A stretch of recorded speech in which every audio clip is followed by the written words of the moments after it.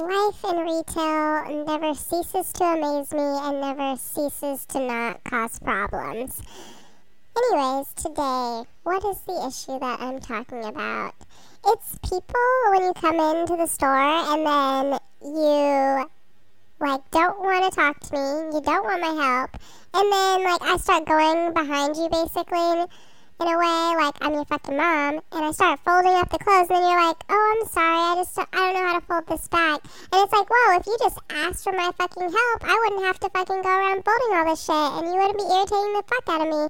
I've once folded the same stack 5 times in one shift. It's the same fucking stack, and it's I understand this is my job, I'm not and I love it, I love clothes and stuff like that, but it's just don't even bother talking to me about the fact that you can't fold this shit up.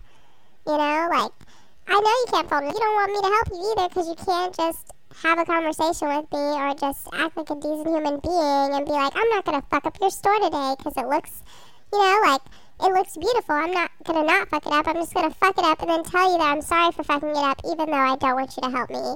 But I'm going to apologize on my way to fucking up your store. It's wow, thank you. I wish you'd just ask me, do you have this shirt in this size? I don't want to mess up your stuff.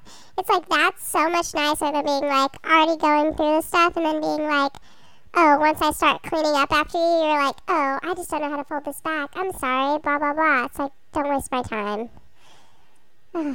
Now that that's over, I hope you're having a wonderful day, and I'll see you in the next episode.